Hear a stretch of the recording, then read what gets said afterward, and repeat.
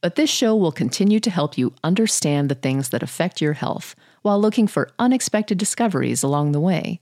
It will also explore thought-provoking ideas and questions, like this one. Portal hypertension refers to a higher than normal blood pressure in the portal system. A normal range for this pressure is 5 to 10 millimeters of mercury. Portal hypertension can also be defined as a portal pressure more than 5 millimeters of mercury higher than the pressure in the inferior vena cava. So the portal system refers to the portal vein, which drains into the liver, and the main vessels that link to the portal vein are the superior mesenteric vein, which comes from the small intestines, the splenic vein, which of course carries blood from the spleen. The inferior mesenteric vein connects onto the splenic vein and carries blood from the large intestine, but the gastric veins connect also onto the portal vein. Another thing to note is the umbilical vein, which is normally obliterated and becomes the round ligament of the liver. But if the pressure in the portal system gets high enough, it can reopen. Varices are dilated veins that result from an increased pressure in the portal system. Inside the liver, you have structures known as sinusoids, which are specialized capillaries within the liver. The hepatocytes of the liver are separated from these sinusoids by a space known as the space of Dease. Venous blood from the portal system mixes with arterial blood from the hepatic artery in the sinusoid and then flows through into a central vein. These central veins collect together in the hepatic veins, which take blood into the inferior vena cava. You can also see a bile ductule, which collects bile produced by the hepatocytes and takes it down towards the gallbladder. The cell in red that you see inside the sinusoid is a Kupffer cell, a specialized type of macrophage that has scavenging and phagocytic activity. The orange star-shaped cells are important in portal hypertension and cirrhosis. These are hepatic stellate cells found in the space of Dease that are involved in fibrogenesis and scar formation in response to liver injury. So what causes pressure in the portal system to increase? The pathophysiology of portal hypertension ultimately comes down to blood being unable to pass smoothly from the portal circulation through the liver and into the inferior vena cava.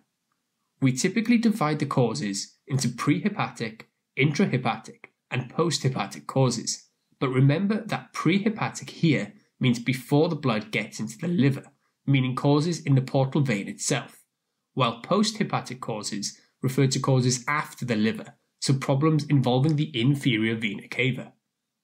Prehepatic causes include portal vein thrombosis, splenic vein thrombosis, an arteriovenous malformation, and splenomegaly.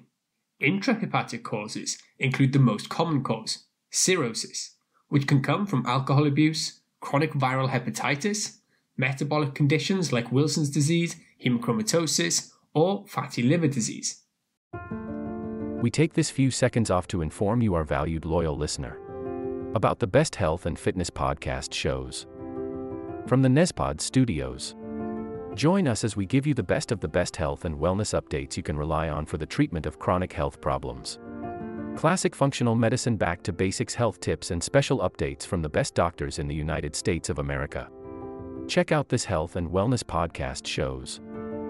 Explore Health Talk Weekly, Healthy Lifestyle Matters, Excellent Health Digest, Healthy and Free Daily, and last but not least, Weekly Health and Fitness Corner. Also, check out Nasty Boy CC, the truest story never told fiction podcast, for that real life on the go experience with the 27-year-old golden boy, who made our guest invite #1 list. He tells us about his story as it happens in real time and in real life. It's Nasty Boy CC, the truest story never told. Go get a load of that happiness, because happiness is healthy as we know it. Join us every week as we continue to provide you the best of health and fitness wellness updates from around the globe. Enjoy the show.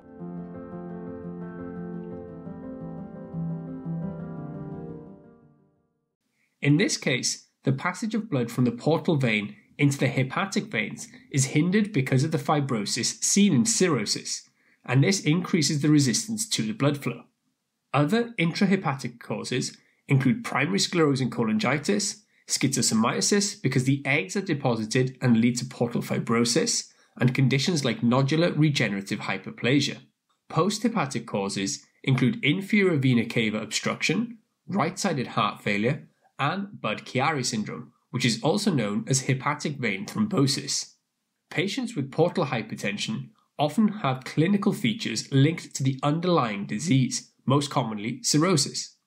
Mild cirrhosis may be asymptomatic. Then, with disease progression, they may have fatigue or pruritus, which is itching due to the buildup of bile acid and endogenous release of opioids, jaundice, edema, which may be peripheral, but we may also, of course, see ascites. Gynecomastia may be seen in males, as the liver plays a role in balancing testosterone and estrogen levels by sex hormone binding globulin production. Palmar erythema occurs for a similar reason, as well as nitric oxide release. Spider nevi, a type of telangiectasis, meaning swollen capillaries, and caput medusa, which are distended superficial epigastric veins that radiate from the umbilicus. Hepatosplenomegaly is another potential finding. Patients can also present directly with complications, either of portal hypertension, such as rupture of the varices. Esophageal varices form from buildup of blood from the gastric vein and are the ones that bleed most commonly. From a decreased liver function, we can have hepatic encephalopathy, and the complications of ascites include conditions like spontaneous bacterial peritonitis and hepatorenal syndrome. For the diagnosis, the physical exam may show signs such as hepatosplenomegaly, ascites, or varices, but these signs only suggest portal hypertension. Ultrasound is used to look at the diameter of the portal vein, with measurements above 13 to 15 millimeters being considered a sign of portal hypertension. Using the Doppler setting and measuring the velocity of the blood is also useful. A velocity below 16 centimeters per second in the setting of dilation in the main portal vein is considered diagnostic. Ultrasound can also show the reopening of the umbilical vein and show dilation of the left and short gastric veins, which is further evidence of portal hypertension.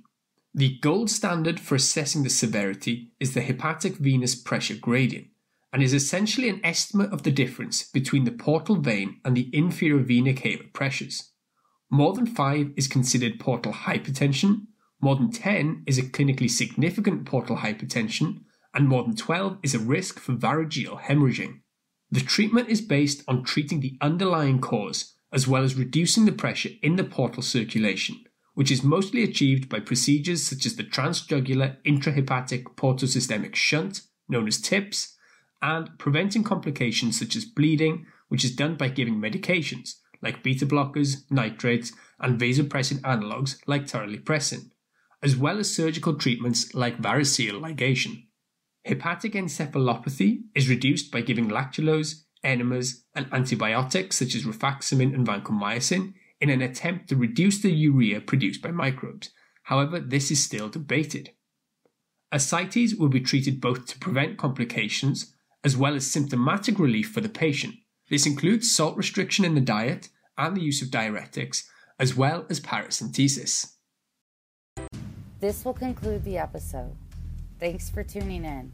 If you like what you hear, please leave a comment and subscribe. Thank you.